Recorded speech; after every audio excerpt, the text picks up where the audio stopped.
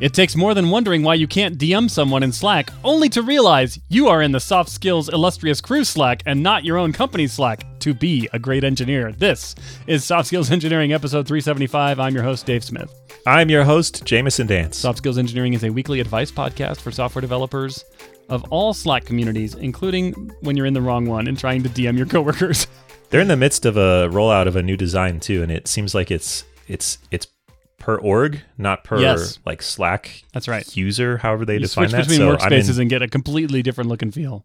Yeah. I don't envy them having to navigate that. It is both. I think it's per user and workspace. So like I'll be in one workspace, and I've got too many Slack workspaces, but yeah, I hop around and I'm like, whoa, they just pulled all the rugs out from under me. All my buttons moved. Yeah. How am I supposed to click the buttons if they move? Have you tried to DM someone in the wrong Slack and ended up sending the wrong DM to the wrong person? No, but I have just stared at it and then given up and gone to do something else, which is frankly probably a productivity gain. Yeah. Dave, you know what I would like to do? What? I would like to thank our patrons. Do it. Thank you too. Never is not just a crater on Mars flamingo emoji, Trash Panda, thecomputersciencebook.com, Kyle Boss, Valentin at Datafold, Santa Hopar, Kent C. Dodds, Jenny Kim, Owen Shartle, Craig Motlin, I Love Mavis, The Stochastic Parrot, Alice Jost, Muskingum, Ohio, Patreon.com, We're Hiring, Ira Chan, Monkey Face Emoji, Jonathan King, WebTow, Awesome and Testing, Oladapo Fadye, Will Angel, Ragnar, Nick Hathaway, Travis, Braden Keynes, John Grant, Cody Sale, Nick Cantar. Thank you so much. We appreciate your support. It keeps the podcast going. And surely you're the happiest humans on earth because of the shout outs you get. Yeah. Unquestionably, it's worth it, right? The total level of happiness has increased because we're happier and you're happier, all in exchange for a little bit of earth dollars. Yeah. Yeah. If you want to join this group, you can go to softskills.audio and click support us on Patreon, where any amount will get you added to our Slack team. What do they call it? Is it a community group? I think they now call it a workspace. Okay. But I assure you, there is no work happening in the Soft Skills Engineering community workspace. It's great. Smart people, good wisdom. The secret power behind the throne of the Soft Skills Engineering podcast. Exactly. It's our Grima worm time. And if you contribute enough, you'll get a shout out. And then be happy. And then, yes, your happiness levels will increase. Yeah. We also have breaking news from a listener who wrote in saying, "Hi, Dave and Jameson. Not really a question, just letting you know about this interview with another space lawyer." It's probably important to provide context to our listeners if they haven't been with us since the beginning. Yeah. We often disclaim legal expertise for mere Earth law. So we'll talk about stuff and say, but we're not Earth lawyers. However, we are space lawyers. Right. So if you are orbiting above the Earth or outside of that, then we can give actual legal advice. Right. But binding, legal, enforceable advice. Most of your one-on-ones and project planning meetings they usually happen on the surface. Coworker interactions. Yeah, those are bound by mere Earth law. I was surprised that this lawyer did not suggest quit your job or any other well-known soft skills engineering advice, and I was worried that this may indicate that they are not a legitimate space lawyer. Oh. I thought it was important that you were aware of this. You can take any necessary space lawyer steps to rectify the situation. Thank you for the show. It always helps me think about issues from different points of view. And I will add, including from space. I was aware of this, and I've already sent a space mail to the space bar. We've sent a strongly worded space cease and desist letter. Exactly. The problem is, you have to be outside of the atmosphere in order to receive it and for it to be valid. It's just in orbit. Right. Exactly. So the next time my space ship exits the planet, the message will send. Yeah, it's waiting. All right, Dave, do you want to read our first question? I do. This question comes from an anonymous listener who says, I work as a software engineering manager at the European office of a U.S. company. Recently, many of my colleagues successfully obtained U.S. visas for an upcoming business trip. When it was my turn, everyone said it would be a piece of cake because our company is well known. However, to my surprise, I was rejected during the visa interview. Now, I won't be able to join my colleagues, including my direct reports, and I'm concerned they might perceive me as less capable because of this. What would you think if your manager couldn't travel with you? To make matters worse, I might soon be managing a few U.S.-based employees remotely. So I guess we'll come down from our space law and start talking about Earth law again. Yeah, out of our wheelhouse. But if the visa is for Mars, then our regular hourly rates apply. Yeah, Mars visa is right down the middle of the fairway for us. Our hourly rates apply. Mars hours or Earth hours? It's always confusing. That is bill. a good point. Yeah. I have been playing Starfield, and they have the typical like rest and number of hours thing in an RPG, but it shows you rest in local hours, and then it shows you how many standard hours that actually is. Wow. They've thought of it. This is one of those situations that I did not, growing up in the United States, I remember I was probably pretty adult before I realized that you couldn't just go to any country. You know, it's like, oh, I'm just going to go catch a flight to whatever country I want. And the list of countries that you can go to without prearranging with those countries is different depending on what country you're in. Yeah. And the United States is not on all the lists. Man, it is so messed up. I'll just say that. Yeah, it's often more to do, I mean, really it's more like the country you're coming from is not on the United States list. Yes, like that's it. It can be capricious and fraught to try to enter any country, but certainly the US, depending on where you're from. I had a coworker in Europe whose country was not on the United States list of please come in anytime. And we spent, I think, 4 years trying to get him approved to be able to come and visit us in person. Just to visit, not to work. Yeah, no, we're talking, I mean, it was technically, I don't think it was a tourist visa because, you know, that of course the government has different rules for different kinds of visits. Am I coming here to do work for a few weeks or am I coming here to vacation? And I think we said to work. And so that might have complicated it. But then you go into the 4 years long bucket.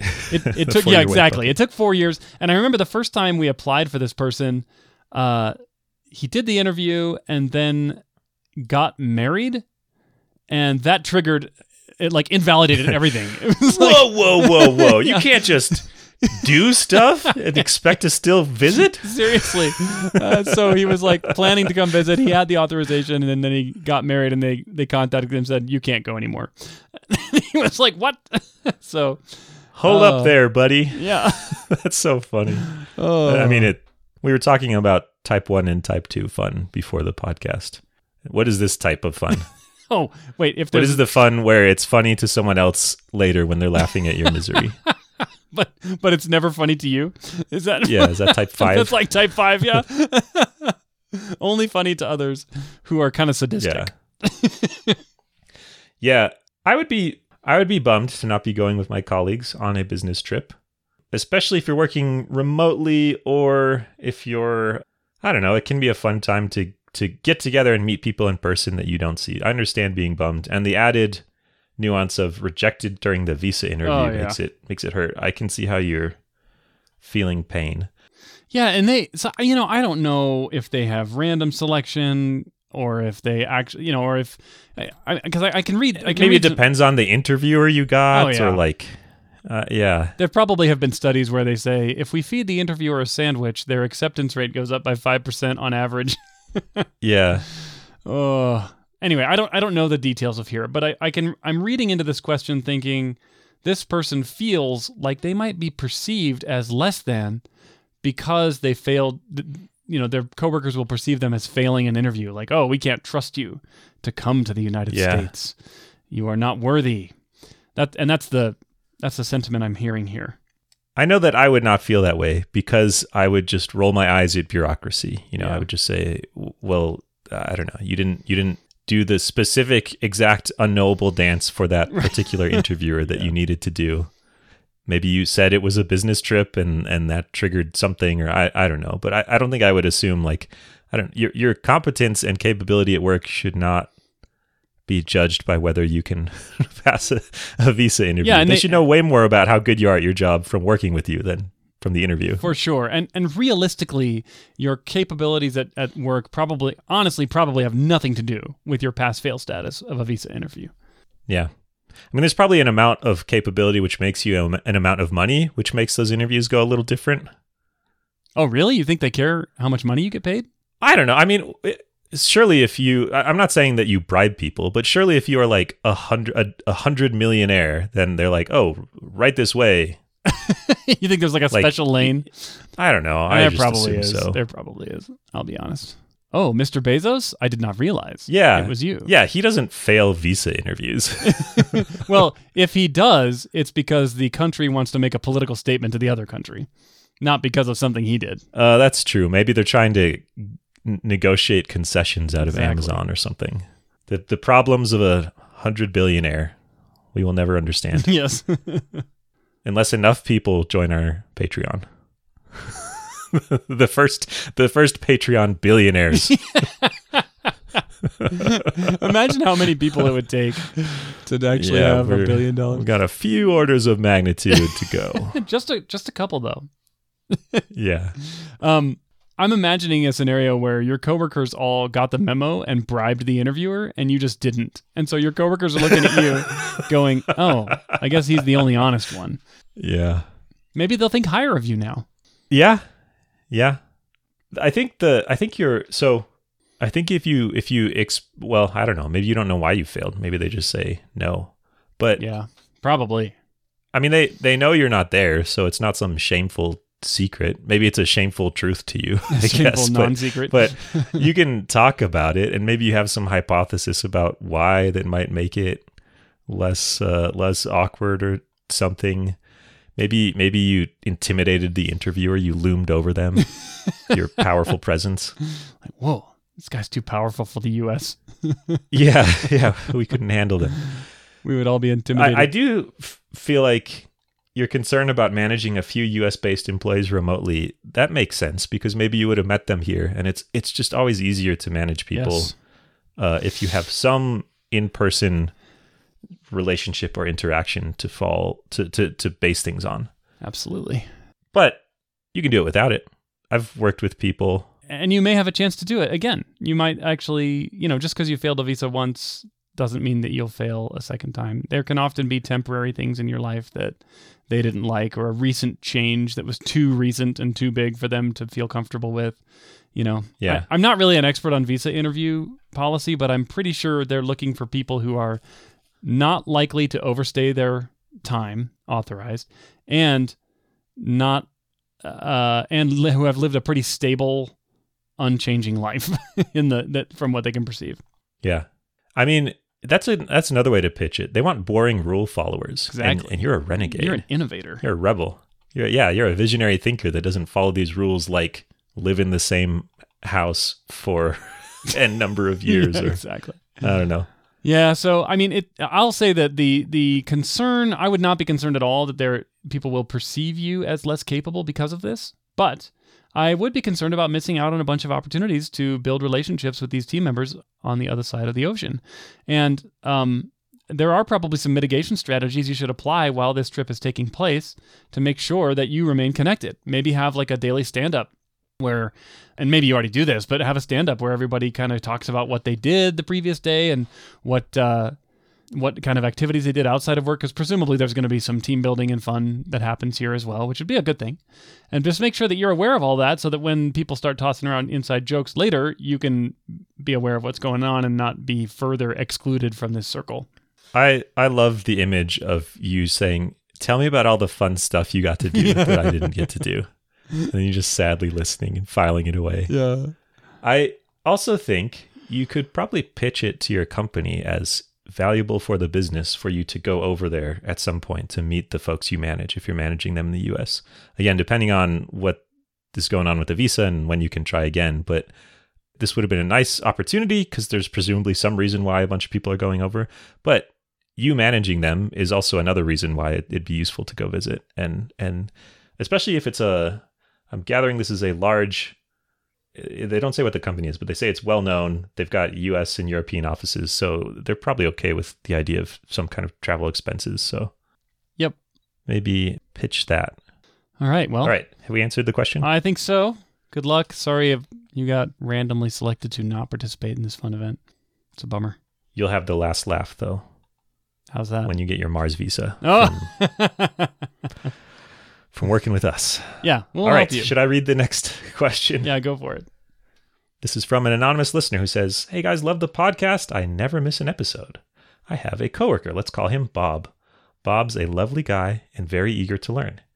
Here's the thing. Bob never learns from his mistakes and needs to be continually asked to correct the same types of errors over and over again. The problem is that Bob doesn't seem to have a developer's mindset. I'd go so far to say that if there's a decision to be made, then Bob is 95% guaranteed to do the opposite of what everybody else on the team would do. The end result is that whenever a pull request is open with Bob's name attached to it, I can be sure that I'll be spending more time reviewing it, and inevitably, the PR will need to go back and forth multiple times, as Bob is asked to correct the same types of things that he was just asked to correct in the last review. The frustrating thing is that my manager is also nice and wants to encourage Bob to grow and improve, and so regularly gives Bob some pretty complex tasks in order to encourage this growth. While I admire my manager's attitude, and surely have benefited from it on occasions, my heart sinks just a bit more than normal when it happens, as I know that the previously mentioned merry-go-round of interviews will inevitably be larger than usual. Sometimes it can get to the point where much or all of Bob's work ends up having to be discarded. I do precious little development myself, as my senior position in the team means I'm the one who ends up doing most of the peer reviewing. So each time I see Bob being given a piece of work that I would have enjoyed doing and sometimes have even spec'd out, I get disheartened. Bob has been a developer in our field for about 6 years and still needs to be told on a regular basis about things that you would usually tell a fresh graduate. How do I broach the issue of Bob with the powers that be? Poor Bob. Poor you. Yeah, nobody wins. Poor everybody. Oh, I'm just assuming that the kinds of things that show up here are not easily machine identifiable and fixable, because there is a wide swath of things. We've talked about this before. Like if you're nitpicking about style things or anything that a machine can tell you not to do, then that's low value. Make the machine tell you. Turn on some rules. Stuff like curly brace placement and where you put semicolons, things like that. Yeah, but there is a ton of stuff that is also like, I don't know, the universe of things that cannot be identified by machines parsing your syntax is pretty large still. So setting all that aside, assuming this is like, I don't know, don't name this function something horrible or use good variable names. I don't know. I'm just, there's a lot of stuff that would be hard to automatically identify and take away the burden of you having to give feedback on. Well, why don't you just make a list of all those things? Just make a list of all the things you could do wrong and tell Bob not to do those things. Just give him the list. It's only like a few million pages long, and just have him read it. Yeah. Then your job turns into identifying like the inverse of good software engineering and completely enumerating it. It's like an encyclopedia of all the things you can do wrong in software. That would actually be awesome. You get sucked into like the subjectivity of it too, of like, but sometimes this is okay, and it depends on the. Well, I would waffle so hard, and yeah. Well, that's why it's a long book. That's true. Yeah, you have to include all of the edge cases and exceptions. And listen, I don't envy you, but the world will be better once you've produced this work. Yeah, exactly. We need this. So what are you doing? Why did you write into us when you could have written the first chapter? Yeah. Why are you thinking at n=1 scale? You got to scale this process out to all of the Bobs out there. Actually, I'm only half joking when I say the following, which is, if Bob is a steady source of bad practices and mistakes, you probably could turn this into a really good book. I think that's the Daily WTF blog. Do they still do that? Does that still exist? Let's find out. I wouldn't be surprised. Oh my goodness, they're still going. They started in 2004. And they're still I remember going. this from when I was first getting into software. I think it's gotten a little bit less. It had this certain like /geek snark. I think it's been toned down a little bit since then, but definitely still there. Oh yeah, snark's like kind of a core competency of the Daily WTF. Yeah, it's there. That's awesome. That should probably be required reading. I haven't looked at this in a long time, but I think it's a good idea. Yeah. Okay. I mean, you've got your own little Daily WTF that just auto-generates for you. I've actually seen something like this happen, and I guess I'm stating the obvious when I say it sucks. It sucks on all sides. It sucks to be Bob. Mm-hmm. I'm sure Bob can feel, I imagine every PR Bob submits, he does with dread, knowing there will be like 25 just a bunch of comments and back and forth. And I mean, I assume it's not obvious to Bob what those comments will be. Otherwise, Bob would have done the thing to address them ahead of time. Yeah. But that can't feel good to feel like, well, I do the work and then I just suffer until the work gets like battered into a state where it is acceptable. Yeah, Bob probably feels like he's a bowling ball going down the bumper lanes where it's just like bump, bump, bump, like, oh, constantly. Yeah, it certainly sucks for you because you feel this burden of, I mean, you could also just say, looks good to me, and then destroy the code base. Yeah, let Bob reap the consequences of Bob's actions. Well, they will not be distributed only to Bob, I imagine. Yeah, that is true. So let's talk through that for a minute. This might come across as uncharitable or lacking empathy, but maybe you are covering too much for Bob. Maybe Bob has now been molded into this thought process. This is how software is done. One developer throws out a bunch of ideas, another in PR form, and then another developer just makes like 35 comments on those, and then you take the feedback and iterate, and he's like, hey, this is great. We make a great team. we iterate so effectively. Yeah, this is awesome. Maybe it's time. Maybe you have a culture that eschews individual accountability for your own work. And I'm not saying the code review is bad, but I am saying that maybe in this case, Bob has adopted this mindset that we write this code together through the PR comment system. And you've got a mindset of your code should stand on its own and the comments should be just minor tweaks and nudges. And maybe if Bob had to actually deal directly with the repercussions of shipping the code to production, maybe he would actually learn. Like, I don't know. I'm trying to step out of my knee-jerk reaction to this, which is Bob should be fired. There is an argument for that. Yeah. If Bob is generating a lot of work for the team, and I don't see a lot of, maybe there are upsides that the question asker did not mention, but they're not included in the question. Right. It seems like they do work. It takes kind of a while. It takes a lot of effort from the team to get it into a state where it's good enough. It's not like they solve the problems well or tackle stuff no one else can do or are especially productive. That does feel like a net negative for the team overall. Yeah. That's not what you want in an employee. You don't want an employee that slows the team down overall. I'm trying to think of what you could do. Yeah, I think I agree with you that this does feel like Bob is not a good fit for this role type of thing. Mm-hmm. If you do want to push on that, it's pretty hard to go tell your manager this person needs to be fired. Yeah, that never works. Yeah, then your manager feels like you're trying to back them into a corner. Yeah. And yeah, not good. What you need to do is provide them evidence of the cost this is having on the team.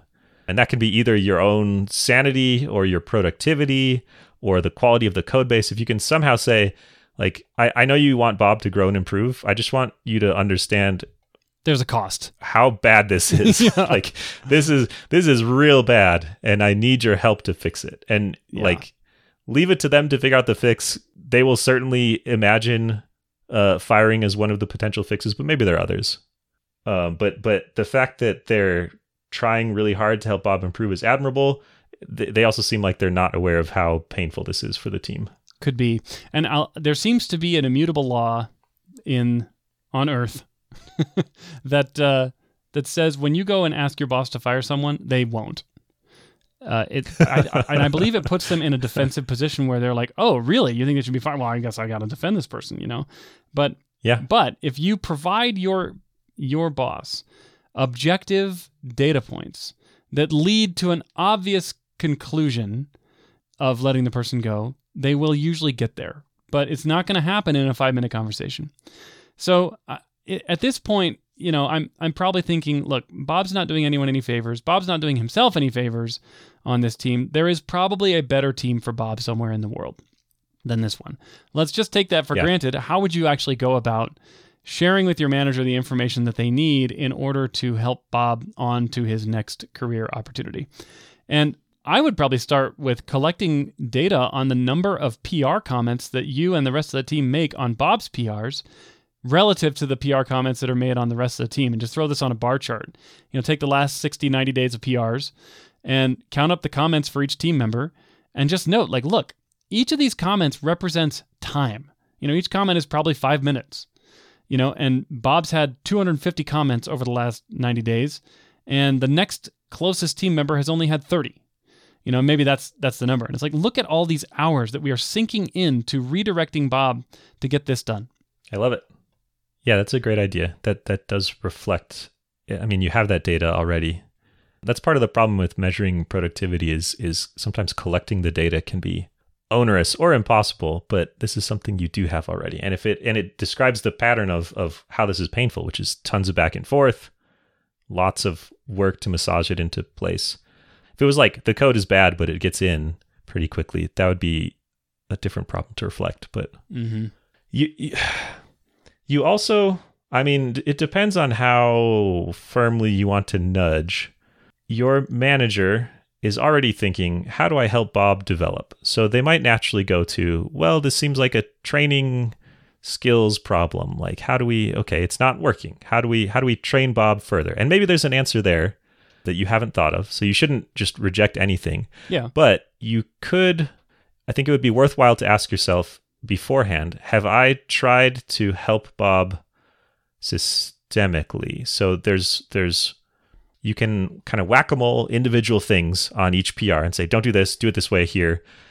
You can also pull out generic or more generalizable principles and emphasize those and refer back to them in these comments. So you can say, don't repeat yourself. This is repetitive, or we need to have test coverage here as we've outlined in this document or something. Like if you can say what you're trying to do is demonstrate you have tried to not just tell Bob, don't do this, but like follow these broader principles, and Bob has not done it. Or maybe you haven't done that, and maybe that's a thing you could try. Yeah, maybe. And I think in software development, we often have this expectation, and I'm still, even after 20 years, I'm still on the fence about whether it's a valid expectation, that some people, quote, just get it, and some people, quote, just don't get it. And I get the vibe from this question that this question asker thinks Bob just doesn't get it, and it's like no amount of teaching or training is going to make Bob get it. And I got that from one thing where one term that was used here in the question, which was Bob doesn't have the developer mindset. Yeah. Which is kind of a code for you're not cut out for doing development. You would be better at something else. Yeah. Sort of like the stereotypical, like detail oriented and logical and likes Dungeons and Dragons and Star Wars. Yeah, there's some baggage along with that one. Yeah. It's a whole basket of attributes, really. Yeah. Anyway, I'm honestly, I'm still on the fence about whether this is real. I definitely know there are developers that I have met. I've met thousands of developers over the last 20 years, and there are some that just seem to naturally just get it. Like they're so good at it. It just comes to them. They also practice a lot. They also work a lot on it. They consume tons of reading material. They try lots of new things in their spare time and stuff. And so I'm like, so on the one hand, they just get it, maybe. Or on the other hand, they have put in a lot of deliberate practice. But sometimes I think I confuse cause and effect. Do they just get it because they put in the practice, or do they put in the practice because they just get it? And it's just not at all clear to me which it is. I do think some of that mindset can be taught. I agree with you that there are some people that are just good at taking a complex problem and breaking it down into logical steps and building those steps and carefully making sure they work.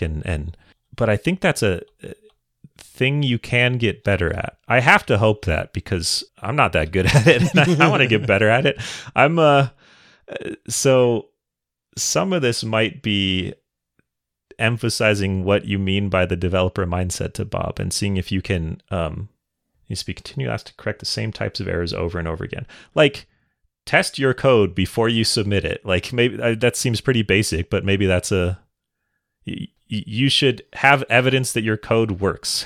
And either that should be tests or you should have run it. Like, it's a thing that you need to do differently from what you've been doing. Yes. Some people just do that, and some people don't and need to learn from sad experience. Right. I usually just hope my code works. Right. That's working great. Sometimes it does. But all this, I feel like if I were to put cold hard numbers on this, I'm like 80% Bob is not a good fit for this role, and 20% if you want, there's a bunch of work you could do to try even harder to help Bob improve. Yeah. I mean, I guess that's what you have to focus on though, because like we said, you can't fire Bob, can't make Bob get fired. You can't, but you can make a case for it, and I think that's the best bet you've got here. And your boss is also going to run out of stamina eventually of trying to help Bob, but I think that it's your job to help your boss understand, or Bob's manager, whoever that is, help that person understand exactly where Bob is. Is Bob making progress or not? Because sometimes, I'm a victim of confirmation bias. Many of us are, and we think, well, I put in the work, it must be working. It must be good. The outcomes must be happening that I want. And managers can definitely delude themselves into that, because it's not, professional development is not kind of this obvious measurable thing. It's not like a stock price or a sales number, It doesn't just go up and to the right, and you can't see it when it does. And so it's your job to bring consistent data points to your boss that are objective, unemotional, and as unbiased as possible, so that your boss can actually see the fruits of their labors, either flowering into beautiful roses or just not. Or moldering on the compost heap. Exactly. Or like me, like in my house, on the counter. The other compost heap. the back corner of the counter. If you really do think you've tried to help Bob improve and it hasn't worked, then I feel like we're going in circles now, but I guess I will complete the circle. Yeah. Provide your manager with evidence that Bob is harmful for the team and has not improved despite lots of effort trying to help Bob improve. And then you need to put the problem on your manager and say, you have to, don't say this, but say, please help us fix this. Don't say you have to fix this, but really it is their responsibility. And one of the tools they have is to let Bob go. They have other tools like transfer Bob or help Bob in some other way, but you want to answer the questions that might come up of like, well, what can we do about it in their mind? Exactly. All right. Have we answered the question? I think so. Good luck. Good luck. Tough situation all around. I always, I often wonder, am I the Bob? Are you the Bob? Yeah. Well, if you don't know who the Bob is on your team, it is you. I do write a lot more code at this job than I have in past jobs. And how many PR comments do you get? I don't know. I get a normal amount, but I also have the cloak of a managerial authority, which definitely affects the way people review your code. No matter what you try to do. This code is so good. Yeah. Then I must not be the Bob. My code is so good. Yeah, Everyone clearly says so. Your code is so good. All the people that depend on me for their livelihood say my code is great. Yeah. All right. We've answered the question. What can people do if they want their own questions answered, Dave? Go to softskills.audio and click the Ask a Question button where you can fill out our little form. As always, we must thank you from the bottom of our space law hearts for all of the wonderful questions that you write in every week. We love and appreciate them, and we will answer all of them. We promise. It's just obvious. We will get to it. Just get off our backs already, all right? We will answer them. We've been doing some deep cuts lately. I've been pulling out some old ones from the archives. I'm going to keep doing that. Nice. All right. Thank you for listening. We will catch you next week.